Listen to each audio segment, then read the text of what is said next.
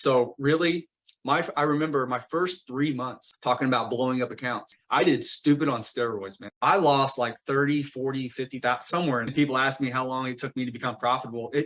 Because that first year was so hard, it took me about 2 years to become consistently profitable. So today on the podcast, we got Ashton, who's been option trading for close to 10 years, 8 years, and recently been following him a lot on Instagram, which is blowing up. I saw his goal this year is to hit 50,000 followers, and he's deep into option selling. So he is the guy if you want to learn all that stuff. So welcome to the podcast. Happy to have you, Ashton. You know what? It's always a pleasure to sit and talk shop with another experienced trader. Not only experienced traders, but I love talking shop regardless, even if they've been trading for 8 or 9 years like you and me versus 8 or 9 weeks. You know, it's always an interesting dynamic because everybody's a little bit different. You know, the backgrounds are different, their goals are different, their thresholds and risk tolerances are different. But you and I both know that amongst the trading community, there's also a lot of similarities, you know, just because we're all human, you know, we all have the same emotions, and we all want the same thing for the most part, and not from a money standpoint, just from like fulfillment standpoint, you know. And I think that's where experience really comes in very, very valuable for newer traders, is saying, hey, you know, I've been through the ringer, you know. And people say, well, I just blew up an account. Hey, join the club, man. You know, every experienced trader has done that at least once, or maybe even 5 or 6 or 7 times, you know. So it's a cool dynamic. I love teaching it. I love what I do. So it's always fun to talk shop. Yeah, so you can kind of give us the details a little bit, but you do run like a mentorship group and program, and it's kind of knocked on frequently that, you know, if you're a successful trader, why would you do this? But like, dude, if I started out 8 years ago, I wish I had a mentor. Like, I wish I watched 10 different YouTube channels. There wasn't 10 different option YouTube channels back in 2015. Like, I was like one of the few back then. And people have such an advantage nowadays, but that learning curve is brutal. And having someone in your corner is so valuable, especially when you have money on the line. So first, I'd like to hear like kind of what you got going on the side here with your group and everything, and how long you've been doing it, all that stuff. Sure. So I got a lot of different things going on right now. I do have a Discord, and I hate saying chat room and Discord because it's gotten such a bad rap. Yeah. Especially the past few years, rightfully so. I started my community a little over 2 years ago. And to be honest with you, I was avidly against it because my previous 6 or 7 years of trading, I had been in Discord before. You know, I'd been in 15, 20 different chats. I know how it works, you know, and I was like, I have no interest in doing that. And all of a sudden, social media started getting some traction, and I had so many requests to start one. And then I eventually gave in. I said, you know what? Maybe I should, and build it the right way, at least from my perspective. So I did that, and it's easy access for people who are genuinely interested. Now, in terms of a community, there are a lot of really good communities out there.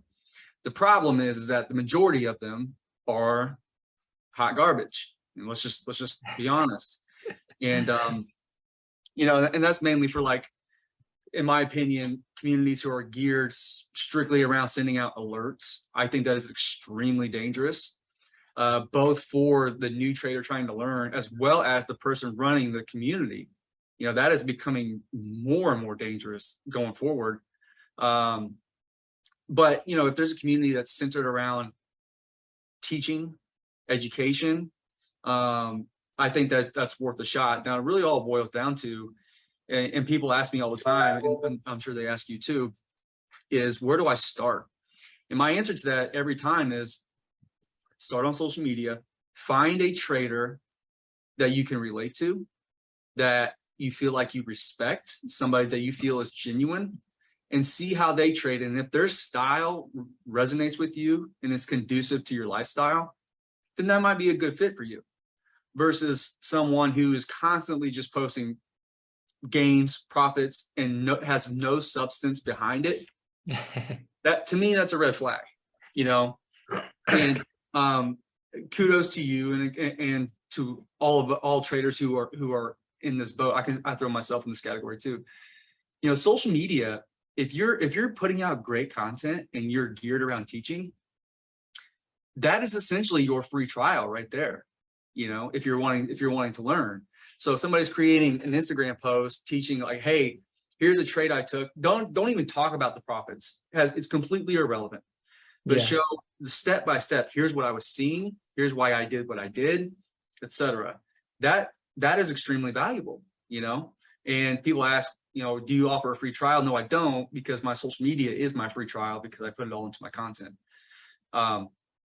So for me, it all boils to your point about a mentor. You gotta have one.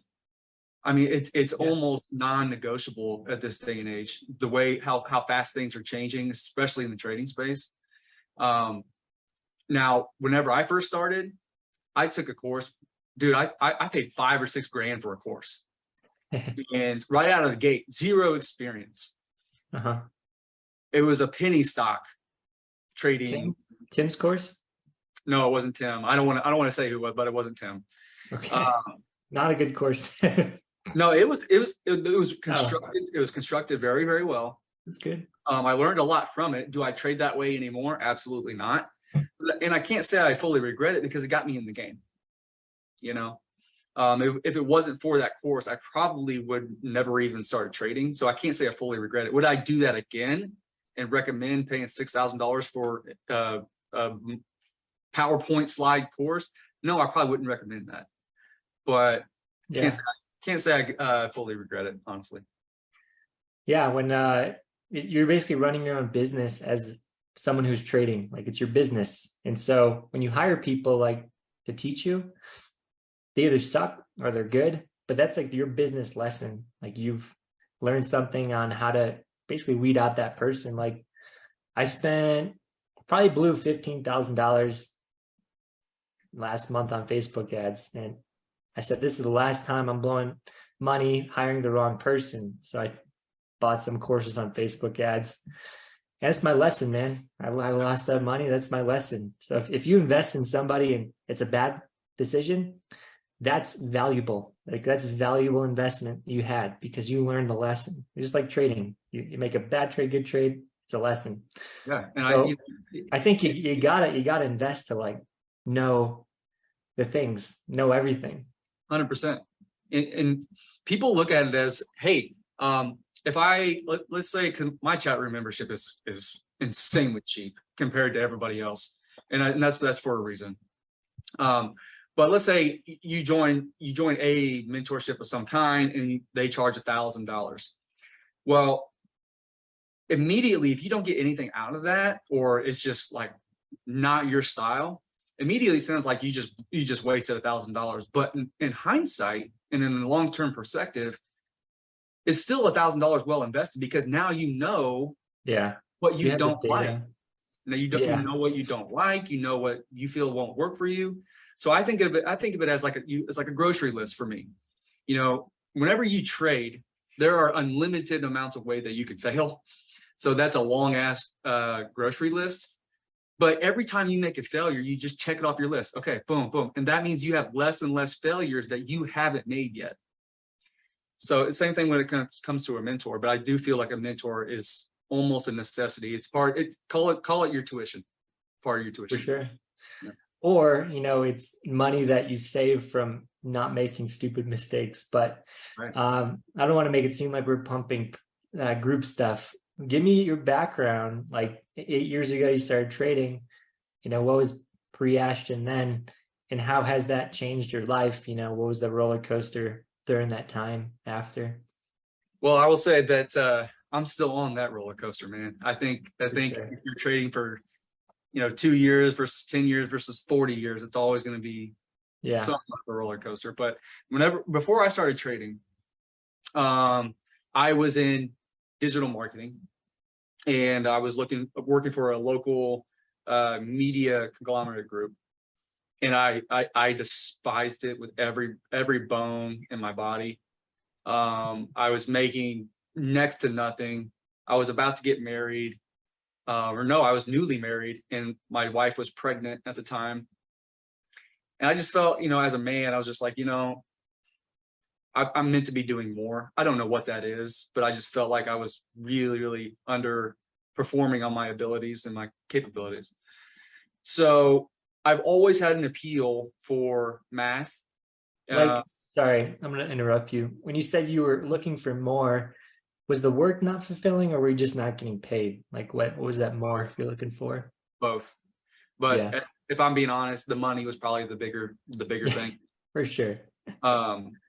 I've always had an appeal for the stock market and interest in it, and just money in general. I graduated with a chemistry degree, so I'm very analytically, that's how I think.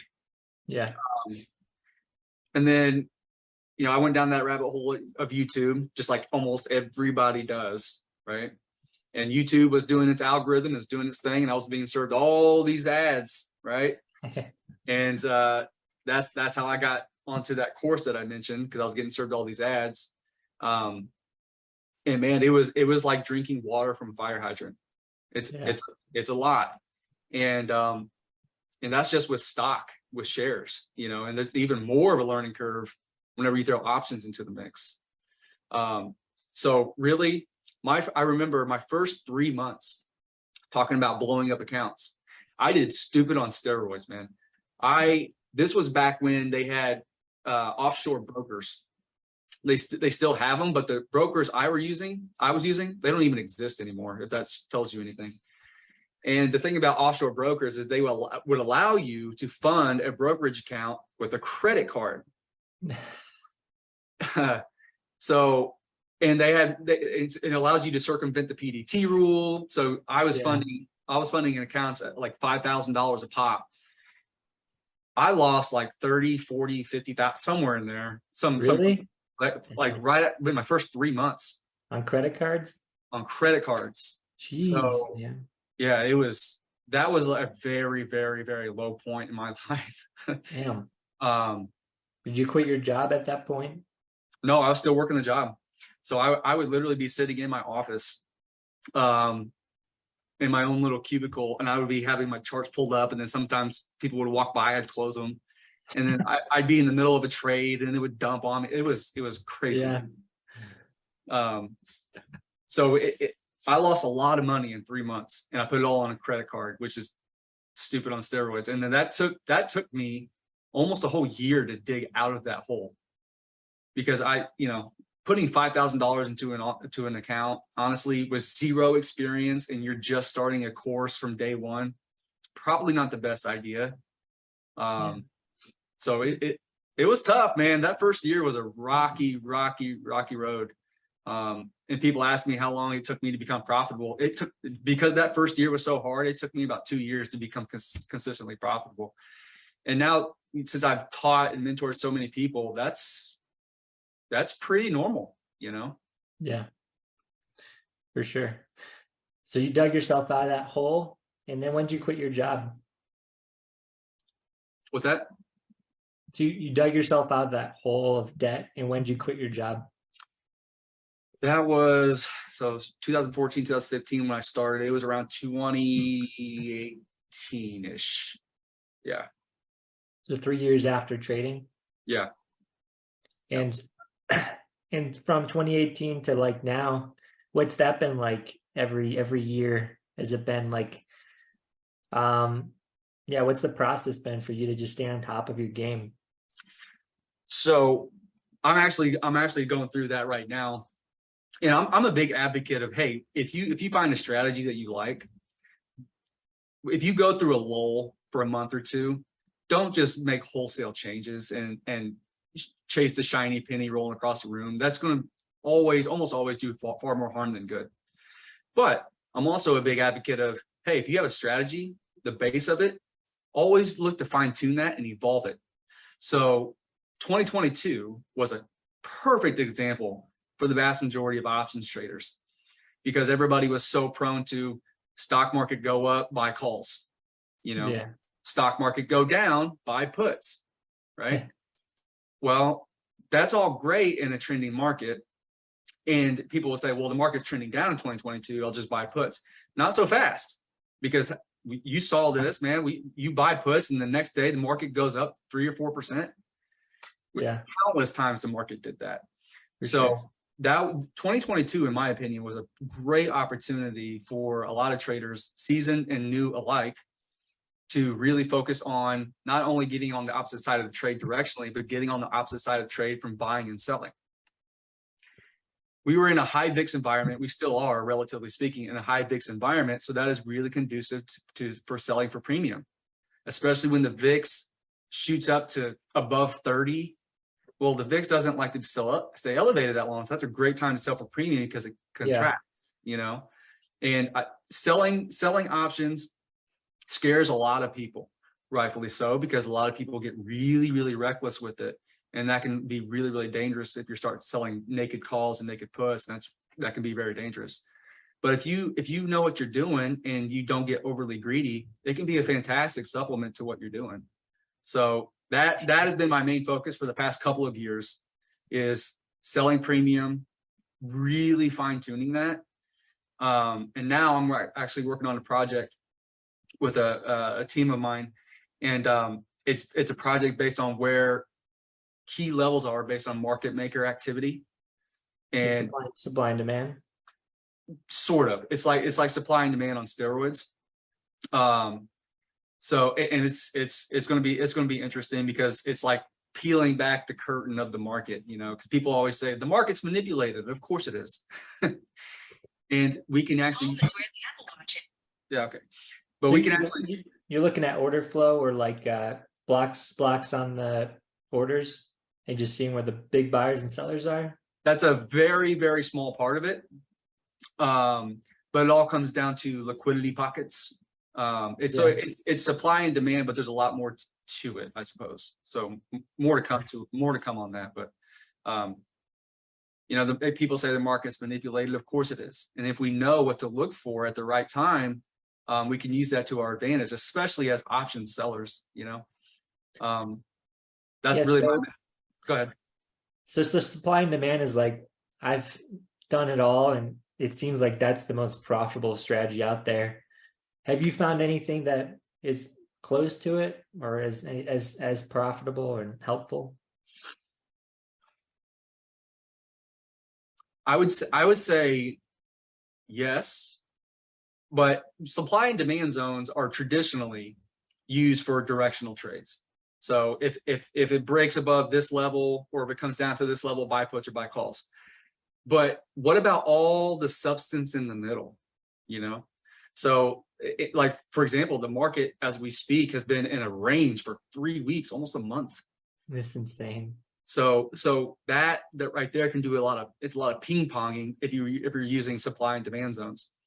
And if that's your style, hey, I'm all for it. But what about everything in the middle? So people have heard of iron condors and butterflies and all those things. Perfect time to explore those kinds of trades, because then you don't really care where the market goes. If the market remains intact where it is, you make money off of that. So yeah, I'm actually doing something similar. I'm doing like back testing certain type of candles on the daily and the weekly, and figuring out what strategy to use, like iron condor or put or call credit spread. Yeah. And with SPY, like expiring every day, like you can literally just have a new type of strategy every day. Like today we break out over 384, you put a put credit spread at the low of the day, and then Monday there's a very small chance we pass that. So like, this is something I'm really getting into right now too. Yeah, that's actually my bread and butter, or credit spreads, because and the way I explain it is this: with credit spreads, yes. So like if you sell a put credit spread, that's actually a bullish trade. So essentially you put a trade at a certain level, and you want price to remain above that level, come through expiration, or as long as possible. And the cool thing about credit spreads is they are directional, yes, but they're also non-directional, because you don't need the stock to go up per se at a rapid clip like you would if you're buying calls, because you're against theta whenever you're a net buyer. all you need is the stock or an ETF or an index to stay above a certain level. So it doesn't matter if it goes up 10% in 10 minutes or 10% in 10 hours, as long as it stays above that. So it's really, really flexible, and it's really nice and straightforward for a lot of newer traders.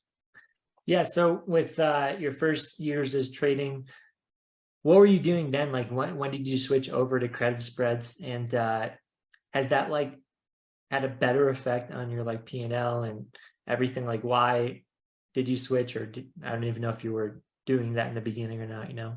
So my evolution has been very, very incremental. So whenever I first started selling options, I started with the good old fashioned covered calls. And to me, in my opinion, the covered calls and cash secured puts, they're virtually the same thing, just on different sides of the options chain. I think everybody should be doing that. That you put them together, that's what we call the wheel strategy. I think everybody should be doing that, even passive investors, long-term investors rather, because it's like dividends on, I keep saying on steroids, but it's dividends on steroids, you know? So that's actually how I started. And I've been doing cover calls for about 4 years now, but just in the background. And then I started to think, I'm like, man, I really want to take this up a notch, because covered calls on some shares I already owned, low stress trades. I can put them really far out of the money, and accept every outcome on that trade. And then I said, man, I really like to take this up a notch, but it's really capital intensive. So I was like, what is there's got to be a way to find the best of both worlds here, and in steps credit spreads. Because if I do a covered call and I don't want to sacrifice all that capital, well, I can just put on a call credit spread, and it alleviates that cost, or a lot of that cost, you know, and it's virtually the same concept as a covered call. So then that light bulb started coming on, and that's how I started trading credit spreads. And then iron condors, it all feeds off of each other. Iron condors, all that is a credit spread with a credit spread, you know. But what's the money difference when you switched over from covered calls to credit spreads? Like, have you 10x your returns or doubled them? Like, what's the difference been for you? I don't know in terms of like 10x or 20x. I don't know that number at the top of my head, but I will say that it's much easier to make a profit on a daily basis or a weekly basis, because in covered calls, you can do them on a weekly basis if you want, but it's hard to get a substantial premium if you're doing it that way. But with credit spreads, you can start tapping into higher price stocks like Tesla before it fell, you know, like an Adobe, higher price stocks like that would, other than usually be capital intensive, but I can put on a credit spread and trade it for 3 or 4 days and get a nice profit. So I would say the biggest difference is the velocity of the profit coming in instead of having to wait for so long. Yeah, I mean, I would say if you crush covered calls for the whole year, you might turn 30% on your account. Good. That's like a good year. But if you did credit spreads, like I'm testing some stuff out right now with credit spreads, and just this first week of testing, the count's up like 15%. So it's like, it's amazing how fast they can move it. Like you just said, the velocity is a lot quicker. Yeah, and the thing about credit spreads too is, and this is why I highly recommend it for at least everybody to at least start looking or looking into and try to learn, is that whenever you're a net seller, the probability on that trade goes up substantially. So, and really, Matt, the biggest challenge with newer traders isn't making money on a trade. That's easy. That's the easy part. But the hardest part for newer traders and seasoned traders is keeping the consistency. And the best way to keep the consistency is to always put the math, the probability in your favor. So, you know, normally whenever I put on a credit spread or an iron condor, I normally don't take that trade unless it has at least a 70% win probability. If you have a 50% accuracy, But if you stick to that probability over a long period of time, that math just works out, you know? So with like an iron condor, you're finding iron condors with 70% pops. No, not with 70% pop. So I use a tool. It's an online calculator.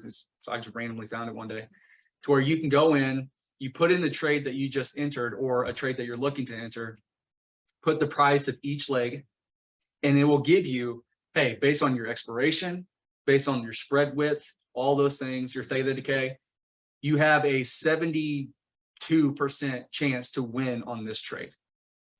Yeah. And I share this on Instagram from time to time where it's a graph that shows the probability of winning it. The green expands as each day passes. Yeah, I do. I show the same thing with optionstrat.com. Yeah. They have a great system there too. Yeah. So I whenever versus something like if you go in and just say, hey, I'm just going to buy calls on Apple for this expiration date. I want everybody listening to this to do a little experiment. Find an online options calculator of some kind. Look at the probability between buying calls on Apple on a random expiration date versus selling an iron condor, and tell me what you notice. Yeah. It's sometimes like you can make the same amount. Like you put in $1,000, you can make 500. So probability and the risk to reward are great. Yeah, so I there is definitely a time and a place to be a net buyer for sure, buying calls or buying puts or buying a debit spread. So I'm not exclusively just selling options, because there's a time and a place where selling options, it just doesn't make sense. Maybe there's not enough meat on the bone in terms of premium. And if that premium expands, well, and if you're a net seller, that goes against you. So, but for the most part, if there's an opportunity to be a net seller and sell for premium, that's generally what I'm looking for.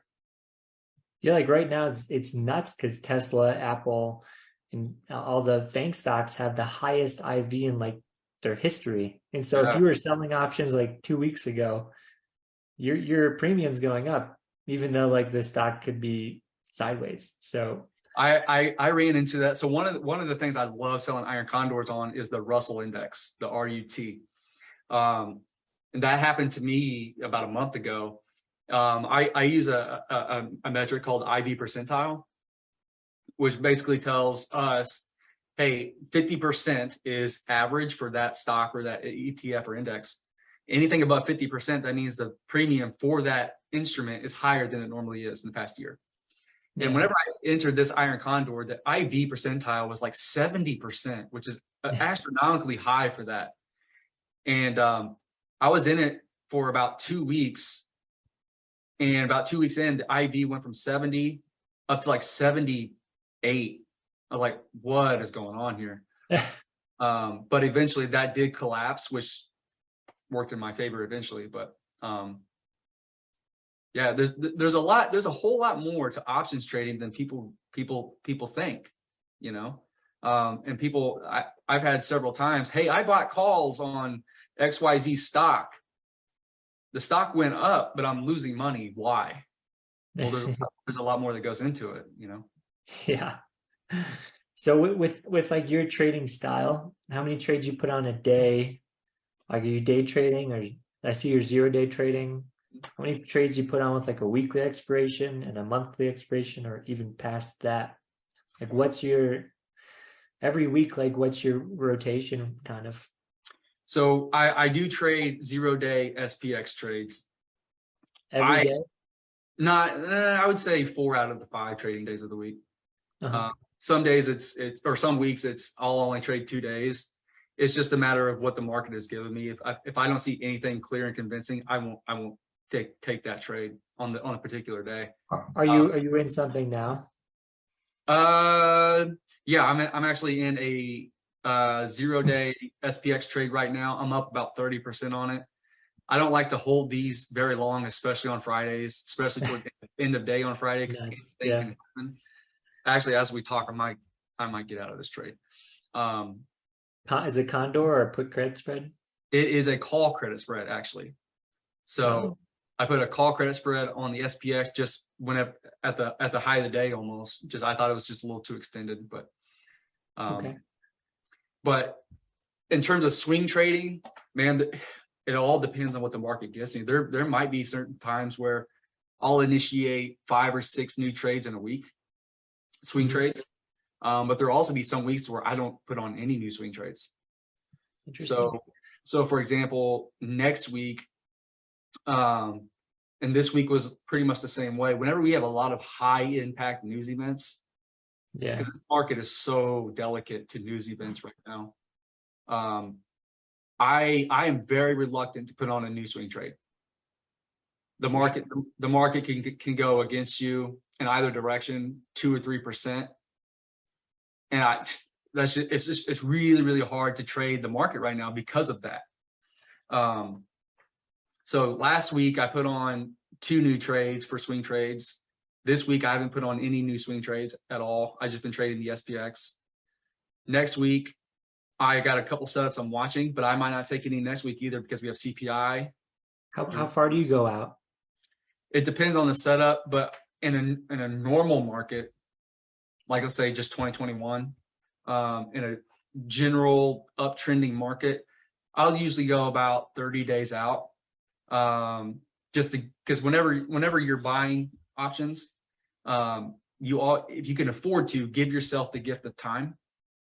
If you're a net buyer, and then I'll go 30 days out, and typically I'll hold for about 10 to 15 days, and then it'll either hit my stop loss or my profit target, and I'll get out. But if I'm selling for premium, that all depends on where the VIX is at that time. It all depends on what day of the week we're falling on. So for example, if I take a trade on a Tuesday, well, we still have the rest of the week for the market to do what it wants, versus on a Friday like today, well, what happens tomorrow? The market's closed on the weekend. So that's the weekend is some free theta for me. So in that case, I might take it a little bit tighter. So there's a lot of factors that go into it, but net buyer, I usually like to go 30 days out. And do you stick to like a couple stocks, or if your setup hits on like I did a Square put credit spread this week, like if Square set up, would you go in that, or is it based off like liquidity, or you just stick to your names? Whenever for iron condors, I have a specific iron condor list. And that is because a lot of people say, well, hey, Ashton, would you sell an iron condor on a stock like Roku? Absolutely not. Because Roku has such a high beta, it can move really fast. And iron condor, you want that stock to stay put. So for iron condors, I stick to like very liquid names, stocks that have cleaner breakouts, and stocks that like to consolidate. You know, stocks like JP Morgan, like Disney, McDonald's, stocks like that. Yeah. But if I'm trading directionally, like a put credit spread, call credit spread, or outright calls or whatever, I have certain very strict criteria on a whole bunch of scanners that I use, custom scanners. And a lot of people are very much against scanners, like, oh, 500 stocks on a scanner. Yeah, but if you know exactly what you are looking for sure, and you can make those scanners very strict. Yeah. So that way you don't have 40 popping up on a scanner. I only have 3, Yeah, that's huge. Like I'm big on automation this year. So I have like lists that come to me just while we're talking. I had a bunch of call credit spreads come through and put credit spreads. Very narrow criteria, like you said. And so I just look for stuff and check the chart and go through the top 4, and that's it. Yeah. Like Apple's been insane for selling options, and usually it's not. It's like a really boring stock. Yeah, it's an interesting dynamic we're in the market right now. And Tesla's such a difficult stock to trade, man. It really is. It's great to scalp, but if you're swinging it, it's been directionally down for almost 3 or 4 months. So yeah. I think this last stretch has been easy, but historically Tesla's tough to swing. Yeah, I think it's mainly tough to swing because the IV contracts and expands so fast on Tesla to where even if you do get the direction right, if that IV goes against you, it like, so let's say you're a net buyer and it contracts when you're in it, man, that's, even if the stock goes in your favor, you're not going to make as much as you think you're going to. That's the tricky part with Tesla, especially with, you throw Elon in there and his tweeting, and that could throw it into a tailspin. Then you throw Twitter into Twitter, yeah, it's insane. And then you got like fines from other countries now recently this week, and I think the funds are starting to sell just because they don't trust Elon for this little last couple of weeks. I love it for a long-term buy, but for trading, it's probably one of the most difficult stocks in the market to trade. So I got 10-ish minutes and then I'll pop off, but just gonna go through just a couple last questions and make them like a little bit more fun. But like when you're doing your first year trading and you were 30K in debt, like how did you get through that, man? Like that was, why'd you go back into the markets? Like your wife must have been like on you every day.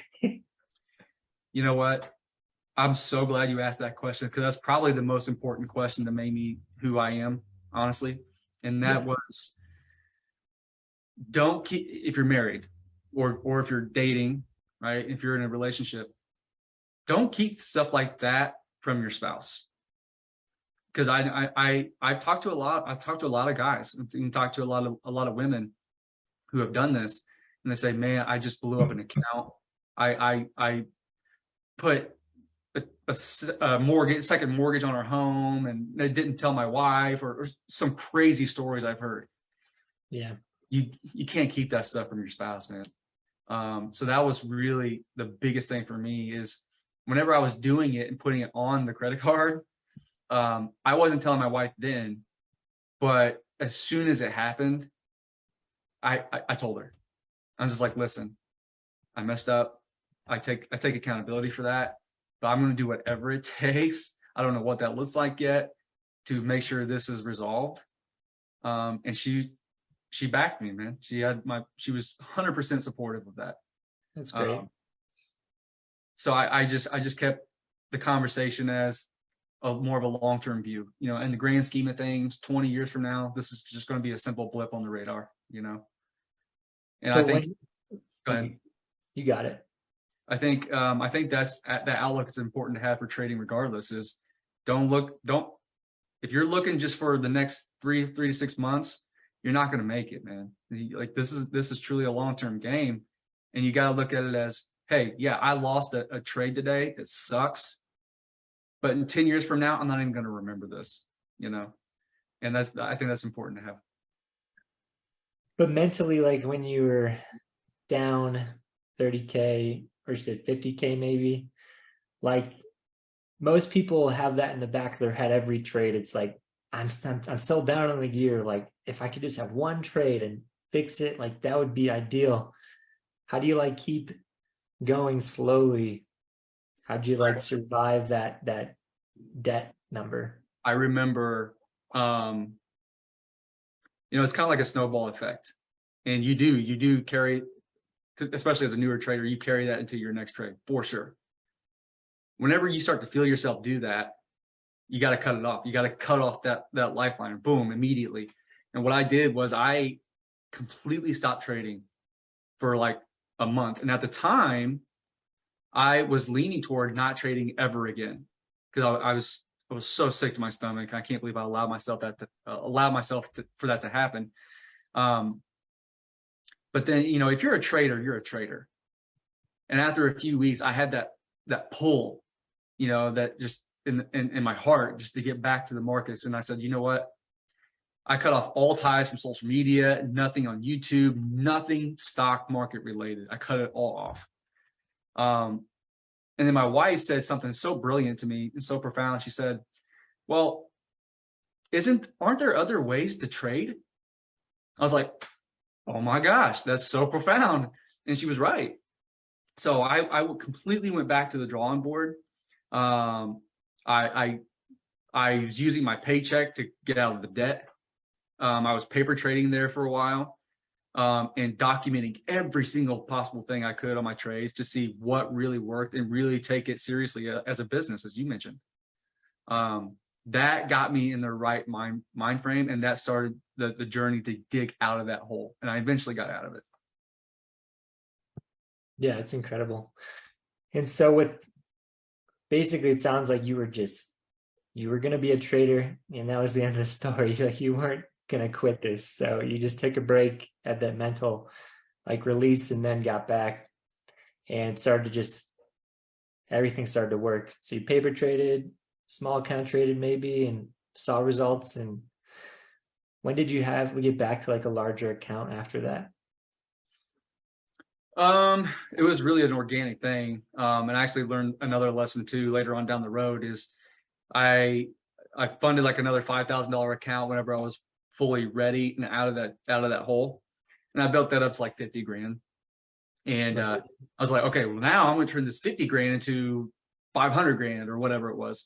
But this is very, very common. I kept hitting that $50,000 wall, and I would have a drawdown from 50,000 down to 42,000, back up to 50, and then back down. And I was just like, this is driving me crazy.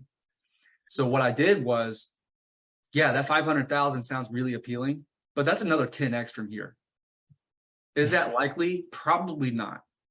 So that's when I started to get into the mantra of paying myself as a trader. And I think that's a really important habit to get into. So I took the $50,000, took it off the top, and took it back down to like 10,000 or whatever. And I've been doing that ever since. The numbers are different now, but if I get to a certain place in my account and I keep hitting that wall, I'll take it down. It helps keep you humble and it helps keep your risk management in check. Yeah, that's like a lifelong lesson I preach, and like since the last 3 years ago, I basically learned that lesson the hard way. You always wanted the next double, and then the next double didn't come, and then it actually came like a 50% drop in some cases if you weren't on top of risk management. Yeah, and one thing I found to really help with that is, yeah, it's gratifying, but it hurts at the same time to pull a big chunk of that out of your account. Yeah. But to me, that's where covered calls step in. I have a complete separate account for covered calls, and I can take a big chunk of cash, put it into the shares or wheel strategy. So that way I'm in that account, it's kind of passive, but I'm also kind of trading at the same time. So that's been the fix for me personally. Yeah, I love that. And so last question, I don't know if you want to share too much of this, but you said on your Instagram you want to do more therapy this year, counseling. Yeah. And so what is a trader, business person, family guy, like what do you need to stay on top of? Is it weekly or monthly? Like what do you think other people need to hear about that? Man, I one of the most pivotal times in my life was about 3 years ago. I was depression. I was on medication, and anybody knows who's been on depression medication, like you just feel like a zombie, and I just felt awful. So I was like, you know what, I'm going to do this the natural way and go to therapy. I only did 3 sessions, and it changed my life. So I haven't been to a therapy session since, but I want to get back on that. And people think therapy, you only go whenever you're down in the gutter. No, I found the complete opposite. Like whenever you're feeling content or you're feeling great and you feel you're making progress in life, that's also a good time to go, because it helps keep those bad thoughts. And, for me personally, my worst struggle is I'm way too hard on myself. And that is a bad thing to have as a trader. Yeah. So that's something I struggle with. And if I go to therapy while everything is pretty good, it helps keep everything at bay. So for me, I think going to a session once a month, it's good to have. It's good to consider it a tool in your tool belt as a trader. Yeah, and with your trading in particular, like what's the most important stuff to talk about with this person if people want to go that are listening? Actually, I made a post about this yesterday on Instagram, and it really comes down to the comparison is the thief of joy. And especially if you're a trader and you're a trader who posts on social media, or you're on social media, for example, I made $1,400 yesterday. I saw that. Yeah. And relatively speaking, based on what we all see on social media, that's nothing. And this is something that I would talk to a therapist about and be like, I feel like, oh, I only made $500 today or whatever. That sucks. Woe is me. But if you really think about it in the proper context, that I don't think anybody should have the right to complain about that. $500 in a day for clicking a couple buttons, dude, that's awesome. $100, it doesn't matter. It's just putting that into perspective and having that second voice saying, hey, you're doing all right. I think that's important. Yeah. That's huge, man. It's a tough world we live in. A lot of comparisons and a lot of unfortunately people posting fake stuff about trading. That's a real bummer, because a lot of people look up to these other traders on the internet. Yeah, and a lot of that is fake, false expectations, Yeah, so that's all I got. I gotta pop off, but I appreciate your time, and thank you for joining us. If you want to check out Ashton, I'll drop his Instagram and links below in the episode here. You can check out his stuff, and hopefully we'll have you back on the next one. All right, brother. I appreciate it. Such a pleasure.